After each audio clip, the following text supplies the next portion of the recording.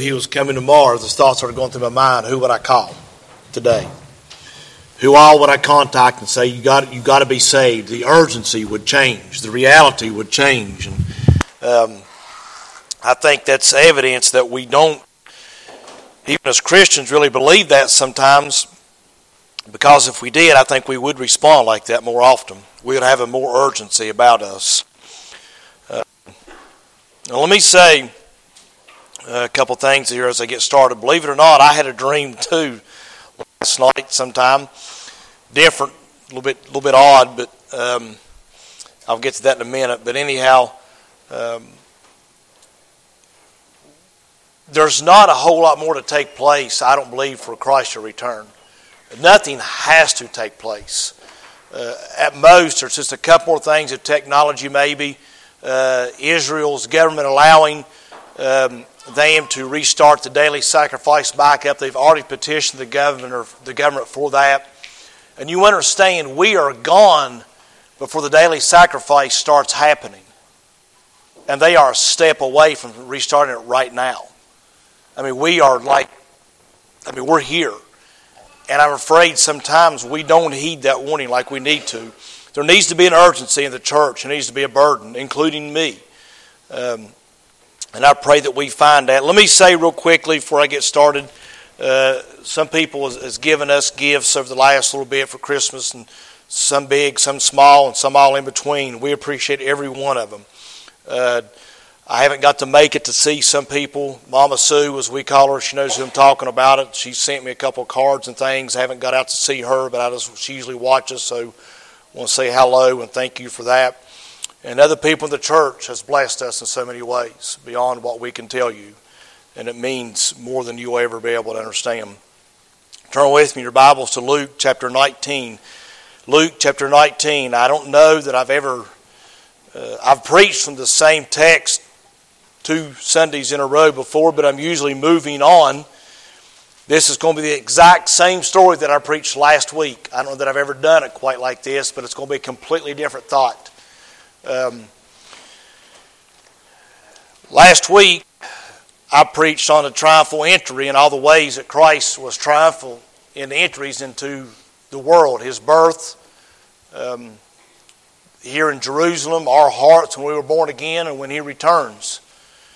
And today, a few people asked me because I kept mentioning the donkey. They said, why don't you preach on the donkey, because you kept mentioning him. So I prayed about it, and I felt like God gave me liberty to do that.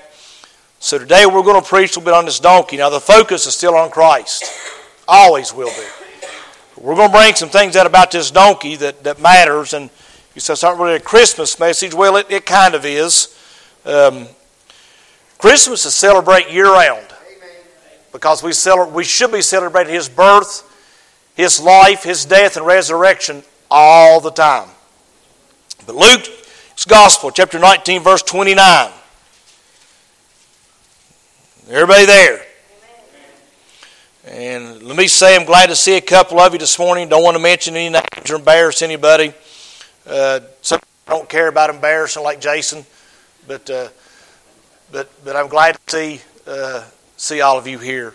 Verse 29, and it came to pass when he was come nigh to Bethany, at the mount called the Mount of Olives, he sent 2 of his disciples, saying, go into the village over against you, in the which at your entering ye shall find a colt tied, wherein yet no man sat. Loose him and bring him hither. And if any man ask you, why ye loose him, thus shalt thou say unto him, because the Lord hath need of him.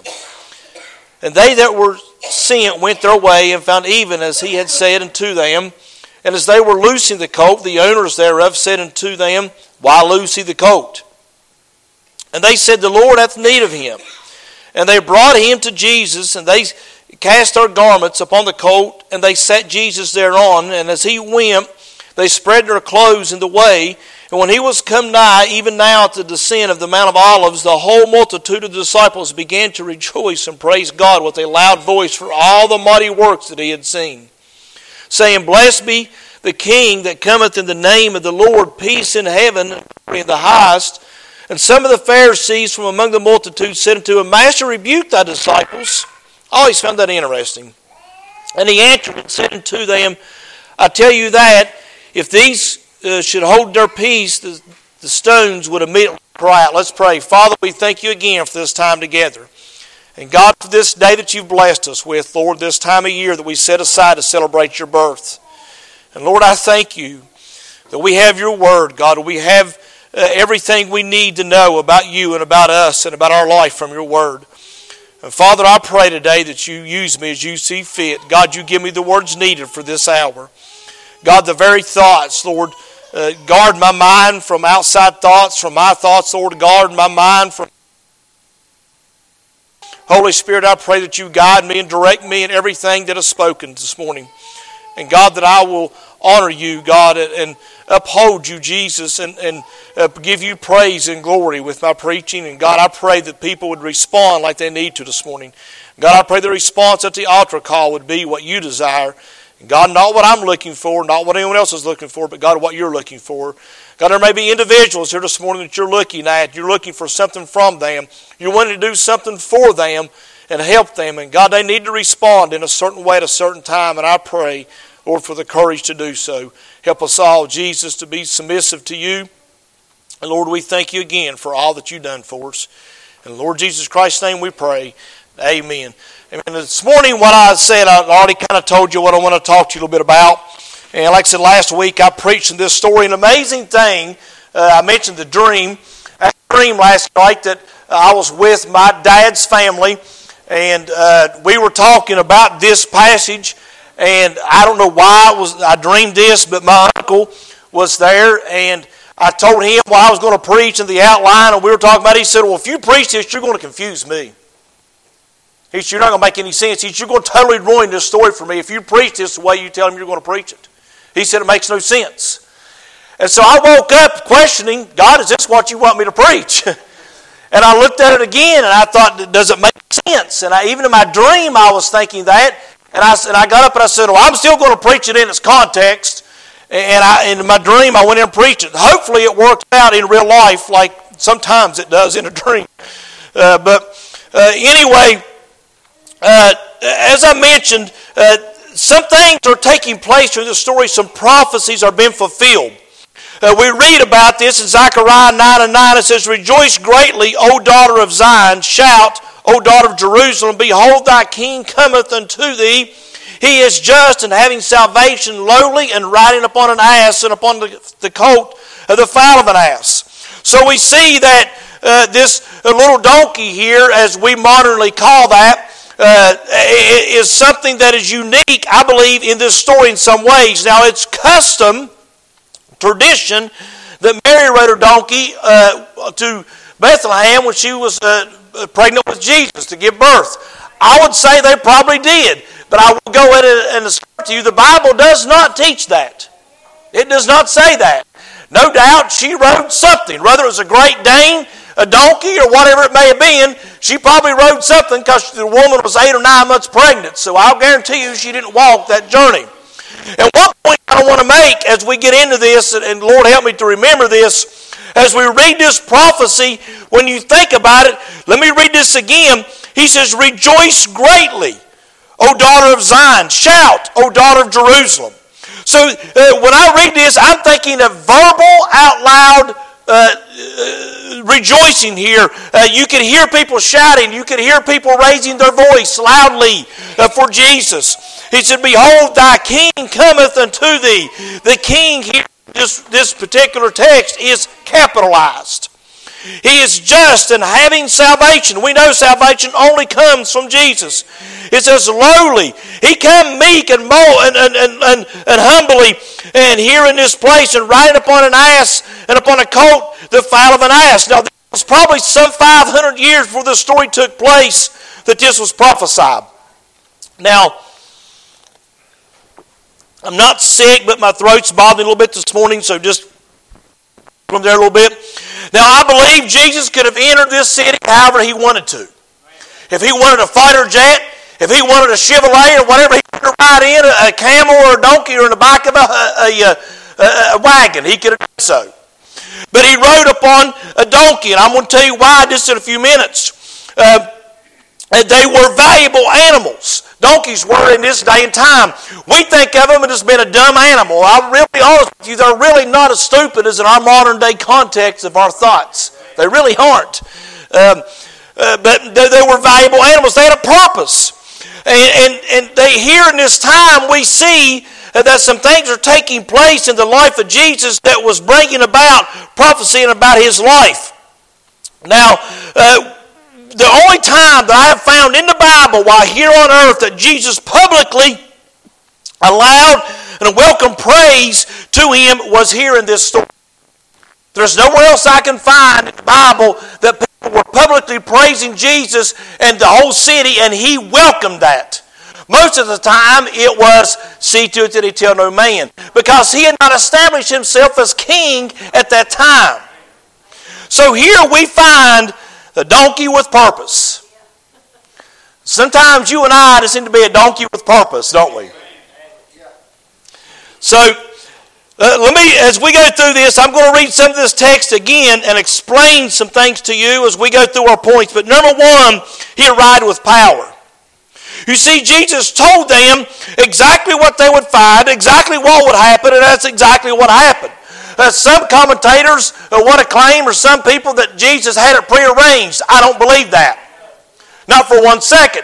Jesus knew people's thoughts. We read that in the Bible. He knew what they were thinking. He told these two disciples, we don't know who they were. Some speculate this one or that one. The Bible doesn't say, so I'm not going to say. And He told them exactly how it would be. And so they went and got this donkey, and it was tied, and He told them, He said, you're going to go into a village, you're going to find that donkey tied up, its mother's going to be there.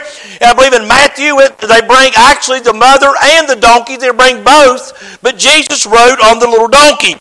And it said there never were a man sat on this donkey. Now, I mentioned before last week, I mentioned this somewhat, if you've ever been around any animals at all, you don't grab an animal that's never been broke or held by a human being at all.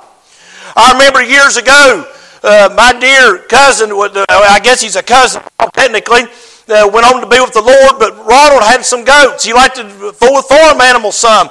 He bought some goats one time that were the wildest things I've ever seen in my life. I'd have shot them. I'm serious. And they got loose one time, so here we got 10 or 15 people out up and down that Summit Ridge chasing these goats. And we finally got a hold of these goats and caught them, and I had one by the horns. Thank God I was about 18, 19 at the time, because now I'd have shot it. And that goat, he would rear up and take me to the sky with him. He'd come down and take me. I can't be as animated then because I'll pull a muscle. And took me to I was fighting this thing for all that was within me. That was a little goat. You don't grab a hold of a donkey and unloose him and take off that's never been broken. Break you. You see, Jesus came with power to show that He is owner of all. He built the world. He created the world. He owned that donkey. These people wasn't allowed to borrow it from God, and Jesus owns everything in the world. He owns everything we've got. He owns you, whether you realize that or not. And your breath is in His hands at any moment. He could close His hand on your breath. But He came with power. And so they came, and they got this donkey. This donkey tamed right on down. I looked and I asked if there's any real significance of the donkey that he mentioned he'd never been ridden before. And God showed me something that I read, so I guess I'm not the only one to see it. Do you know that Mary never knew a man? This donkey never knew a man. And Jesus' tomb never knew a man. He broke the veil of all three. Do you realize that any time He wants to go where no man has ever trod, He's got the power to do so? And in an old-fashioned revival meeting, no God had ever entered my heart, but Satan is the only one that had filled my mind. But that night Jesus broke through the veil of the sin in my heart and entered my soul and entered my spirit and made me a new creature. Thank God. He went with power. He came with power one day in my heart and in my life. And here He gets on this little old donkey in a very humble show of power. You see, He didn't come out with the pomp and all these things. The only people that knew the power that it took to ride that donkey that had never been broken was His disciples and Jesus Himself. Sometimes the power of God in your life doesn't need to be explained to other people. God will show it when it's time. Number 2, he arrived in peace. Now, he said here in verse 34, and as they said, the Lord hath need of him. And they brought him to Jesus, and they cast their garments upon the colt, and they set Jesus thereon. And as he went, they opened, or spread their clothes in the way. When he was come nigh, even now to descend of the Mount of Olives, the whole multitude of disciples began to rejoice and praise God with a loud voice for all the mighty works that they had seen. Number 2, he arrived in peace. Do you realize, you say, why didn't he ride a horse or something that was a little more respectful? Because in these times, the only time a ruler rode on a horse was when he was going to battle, or a show of power or conquering. He didn't ride, even Solomon, if you look back in your Bible, Solomon rode a donkey when he first came into power because he was coming in peace. Jesus was coming in peace. The city, the Jews thought he's coming to save us from Rome. He's getting ready to overthrow Rome. No, if he was, he would have been riding a horse. And if he would have been on a horse, Rome would have stood up and took notice. Because they would have recognized that a horse rider is there for battle, to conquer, to come to fight. But Jesus did not come for that. He came to bring peace to you and I. He didn't come to bring world peace. Do you realize world peace is not going to happen until the 1,000-year millennial reign? And even then, at the end, there's going to be an uproar. There'll be no world peace. That's an illusion, folks. As long as there's sin on earth, you can't have peace. Not like we talk about. The only peace you can have is right here in your heart with God. There is no other place to have peace as long as sin is present on earth. Thank God He brought us peace. There was only 2 types of donkeys, primarily that I can find in the Bible. Most of them were small, not real big, but they had a bigger breed of donkeys too. And they came in a few different collars and things. There are some myths about some of this. And I know the one that I mentioned last week as well about the donkey that he rode had the emblem of a cross, the way its fur goes. It wasn't necessarily bred to have that design. It just kind of came about. And yeah, I don't believe it's coincidence though. But still, sometimes certain rulers would ride on a bigger goat because he was too proud to ride on a little donkey. Jesus rode on a colt. He came to bring peace to man, not overthrow man, not overthrow the government, but the Jews, Jerusalem was looking, let me say this real quickly, they were expecting the Messiah to come, and this is what they believed the prophecy was teaching in their day, that he would come and overthrow the Roman government or anyone else who was in control of them and set up his kingdom on earth, and there established Jerusalem as the world power from that point forward. That's what they were looking for. That's why some of them were praising Jesus the way they were, because they thought, here he comes, we're fixing to escape Roman rule. That's not what he came for that time. He came to be a humble, lowly servant, to die on a cross, a sacrificial lamb for you and I. That was his purpose. I do believe, I've heard other people say this, I do think it's possible. I know it didn't happen this way because God knew it wouldn't happen this way. But could you imagine if the whole city, Pharisees, Sadducees and all, honored him as king? Do you know the story would be written different than what it is today? Much different. He would have set up his kingdom then. But because they rejected him, you and I are engrafted in. He was hung and nailed to a cross for you and I. So let me move on. I got a few more things I want to cover. Let me say this. Everybody looks good in their Christmas outfits. I know we're wearing more next week. If I don't brag on you, somebody will get mad. The women will say you didn't notice my hair. But I noticed your outfits.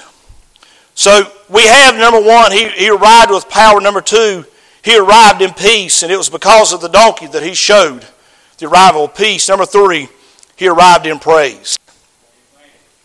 As I read in verse 37, when they was come nigh, even now to descend of the Mount of Olives, the whole multitude of disciples began to rejoice and praise God with a loud voice for all the mighty works that they had seen, saying, Blessed be the King that cometh in the name of the Lord, peace in heaven and glory in the highest. And the Pharisees from among the multitude said unto him, Master, rebuke thy disciples. There's a few things I want to point out right here. No, first thing, as I said, he arrived in praise. This is the only place I can find and actually received public praise on this level. When it said the disciples, it's not just talking about the 12 guys. It's talking about entire city, all his followers. If you are a follower of Jesus, you are a disciple. That's what that means. And here they came, and I believe in my own heart, I believe when he was coming down, if you look at a map, you can see that the Mount of Olives was higher than Jerusalem. And he came down off that mountain, and the whole way he was coming, they were praising him as he was coming into Jerusalem. And I believe as he was coming, people were taking their clothes, laying them down in front of that little donkey. You see, they couldn't bow in front of that little donkey because he would have stepped on them. So that was the next best thing they could do, is bow before him and show a sign of honor and reverence to him, is lay their jackets and things down on the ground, let that little donkey step on that, and palm leaves and other things. And I don't believe that donkey's hoof ever touched dirt till he got into that city. You see, that little donkey had a clear, clean path to walk on because the rider was as clean and clear as they are. And they got to examine him the whole way as he came down. You realize that 3 days a lamb had to live with the family and to examine it to make sure if it was a sacrificial lamb that it was not had any flaws or anything wrong. Do you understand? Jesus was in Jerusalem for 3 days to be examined.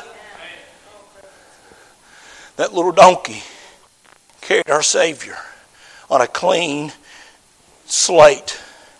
Thank God that Jesus saved you and I and gave us a clean slate one day. He gave us something new. He gave us something real. And He gave us something that nobody can take away from me or you. If you're born again, no devil in hell can take your salvation from you. No law passed, no judge, no corrupt government, no head-cutting Muslim or anybody else can take that away from you.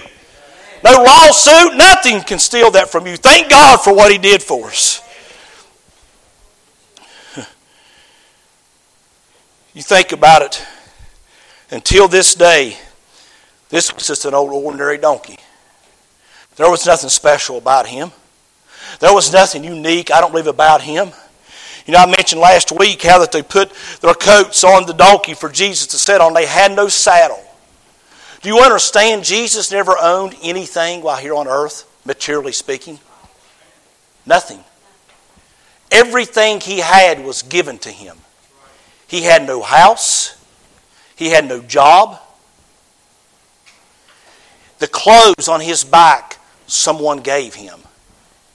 The shoes, the sandals on His feet, someone gave Him. He never owned the first thing, and He never yet went without one time in His life. Not one time. The donkey was provided to Him by someone else. This little donkey didn't mean a whole lot to a lot of people until that day. Suddenly, this little donkey come into play. And let me paint this picture for you real quick, and I'll move on. You got to realize this is around the time of Passover. Do you understand that Josephus estimated that it could be up to 28,000 lambs was sacrificed for one Passover?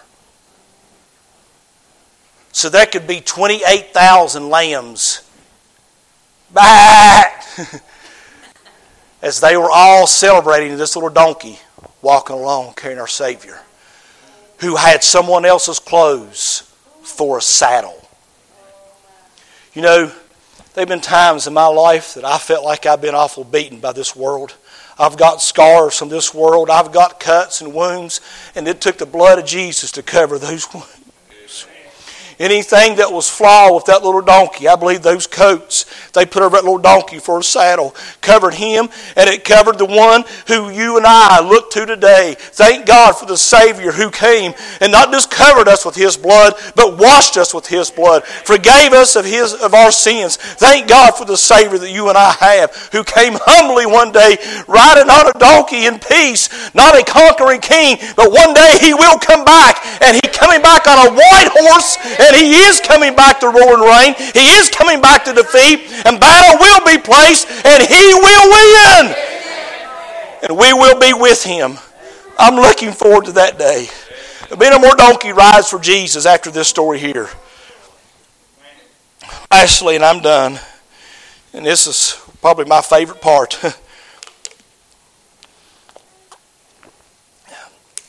He arrived in power. He arrived in peace. He arrived in praise. And He arrived a provider.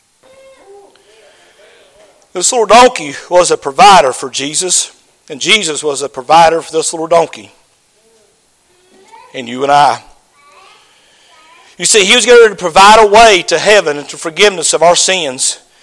And this donkey provided a ride for Jesus. He walked up the back side of Bethany and Bethanage, and He rode down the Mount of Olives. And when He come to the top of the Mount of Olives and started to ride that little donkey down, suddenly the whole world took notice. Known the world at that time. You see, I want to point something out to you here that most of you, all of you might, some of you probably don't know or realize. Under the Old Testament law, in Exodus 13, that the firstborn of a fowl had to be redeemed. And the Bible says in Exodus 13:13, and every firstling of an ass thou shalt redeem with a lamb. And if thou wilt not redeem it, then thou shalt break his neck. And all the firstborn of man among thy children shalt thou redeem. This colt needed a redeemer. And so did we. Let's put this in our perspective. The firstborn animal of the animal had to be redeemed by a lamb, or you break its neck. In other words, you kill it. It's a sacrifice. Now that lamb was valuable, so was the donkey. And let me give you a little perspective. Let me bring it up to modern times here just for a minute. I'm going to go over to Southridge, to that high dollar dealership over there. And I'm going to jump in the most expensive Mercedes they got in the lot and say, give me the keys. The Lord has need of this car. And I'm going to hit the start button and put her in gear and take. Or better yet, I go to a lot and jump in a Lamborghini and say, the Lord hath need of this car. Bring me the keys. You say, a donkey wasn't as valuable as a Lamborghini. It was for some families. And they had to redeem that donkey. You and I had to be redeemed. The donkey that needed redeemed carried the lamb that was our Redeemer for you and I. That donkey was carrying the very thing that would redeem it and redeem you and I. Now Jesus didn't die for that donkey, but a lamb had to die for that little donkey. Somewhere along the line, its owners had to sacrifice a lamb to redeem that little donkey. And you and I had to have a redeemer to die for you and I to redeem us one day. Thank God this little donkey come into play. He may never have been mentioned in history again. When this scene ended, no doubt, his owners took him back home and he lived a normal life from that point forward. Nobody may never remember that little donkey. And nobody may not remember what you do for Jesus, but He sure does. Thank God He remembers me. He knows me by name. Let me ask you a couple questions as I wind down here. Jesus, He arrived a provider. This little donkey also arrived as a provider. Do you know He was also our propitiation? Let me explain to you what that word means. We hear that, and sometimes I think we say those as preachers and people, and we don't explain what they mean. That word means that God's wrath was appeased by Jesus. God's wrath was, our sentence was God's wrath. And hell is the final sentence of God's wrath.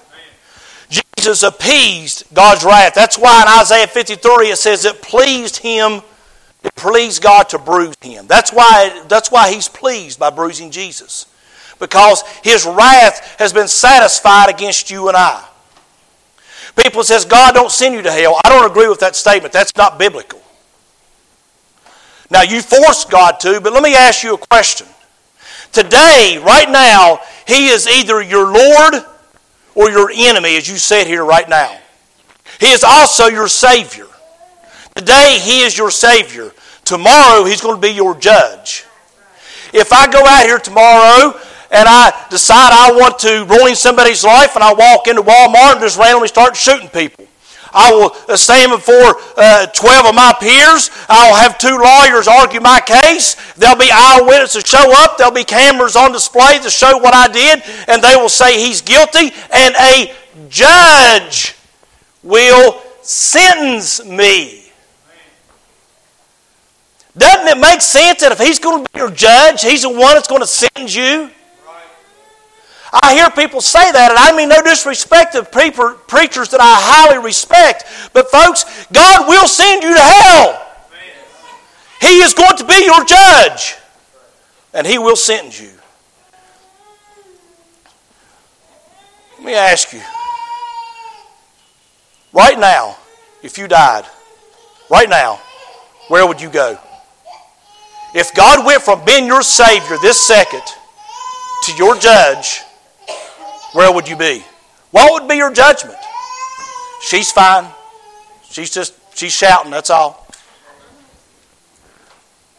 Somebody needed that to break their thought process.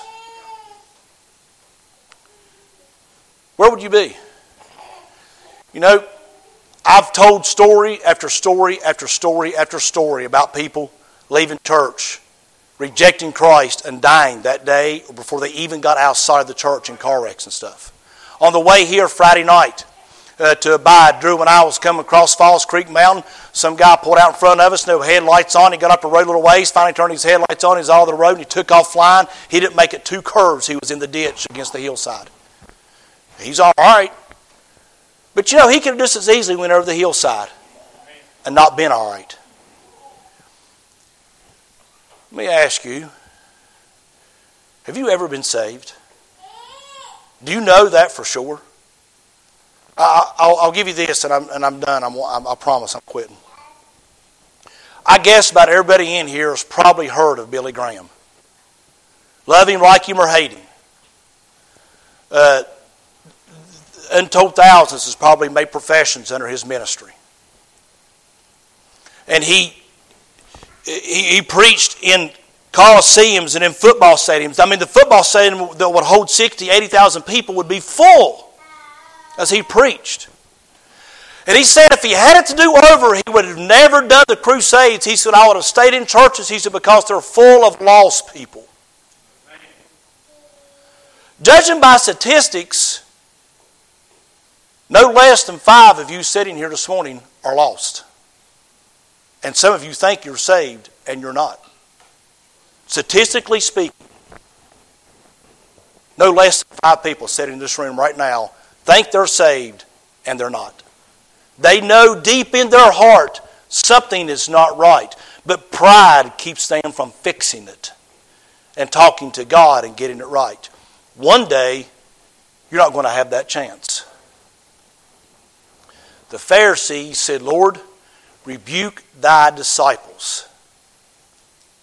They didn't like it because they were giving God praise, the whole city. They were bowing down to Him. They wanted the praise. You got a chance this morning that most people will never receive. There's countries in this world that what I'm doing right now is outlawed. Cannot proclaim Christ. They'll kill you for it. And you're sitting in a church freely this morning with an opportunity to be saved. And many people will never get that chance. He came as a humble, lowly Savior riding on a little old donkey one day. He was born in a stable in a feeding trough is where he was laid. And you have a chance to be saved today and know him as Savior. I don't know what more he could have done than what he did. Father, we thank you again for this time together. God, I pray that this message made sense to people. I pray that it honored you, not me. God, if it honored me, then it's no good. I don't want to, God, forgive me and help me to never rear back and try to explain what all I know or what I've learned. God, it's all about you, Jesus. It's all you. And we want to give you honor and praise and everything. There's nothing I've said this morning that somebody didn't already know. God, you know it all. Lord, most of all, you know who's sitting here this morning. And they don't know for sure, Lord, if they died right now, they'll go to heaven. They know for sure that they're not sure. And they know for sure that they're trying to figure out, God, right now in their mind, what they want to do. How can I get out of this? How can I get by another day? How can I wait maybe till it's better? Is today the best day? Am I sure that I want to do this right now? And all these thoughts are going through their mind. And all the while, the devil's sitting there talking to them as well. And God, he's telling them, just wait. Just wait. Just wait. And God, we know it's the biggest lie ever told.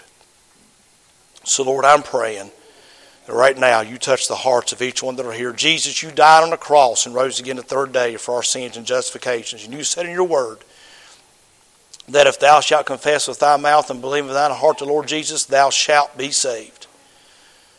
God, that's all it takes. And Lord, is what I'm praying. Maybe there's somebody right now, God, that has got enough boldness to come to this altar with while everybody is praying, God, along with me, and come down this altar and kneel down and do business with you.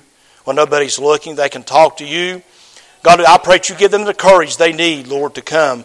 And God, we'll pray with them. We'll read the Bible with them. We'll show them the Bible, what exactly where it tells us these things to be saved. But God, I believe you've already spoken to their heart enough that they know, God, what it means to be saved. Jesus, without you, with ever believing on you for asking forgiveness of sins, we'll die and go to hell. And with you, with believing on that, according to what your word says, we'll be born again and saved, and we'll go to heaven to be with you forever, shall we ever be with the Lord. And we thank you for that opportunity. Touch hearts as you see fit, Lord. God, this is yours. I can do nothing without you, neither can anyone else. God, I did my best to preach what I believe you gave me and do with it what only you can. Please, God, clean it up and fix hearts, Lord, as you need. In Jesus, your name we pray. Amen. As we stand, we get a song. If you have need this morning, if God has spoken to you, if there's something that you're not sure about, most of all your eternity, most of all your salvation, are you sure this morning if you died you would go to heaven? Are you sure?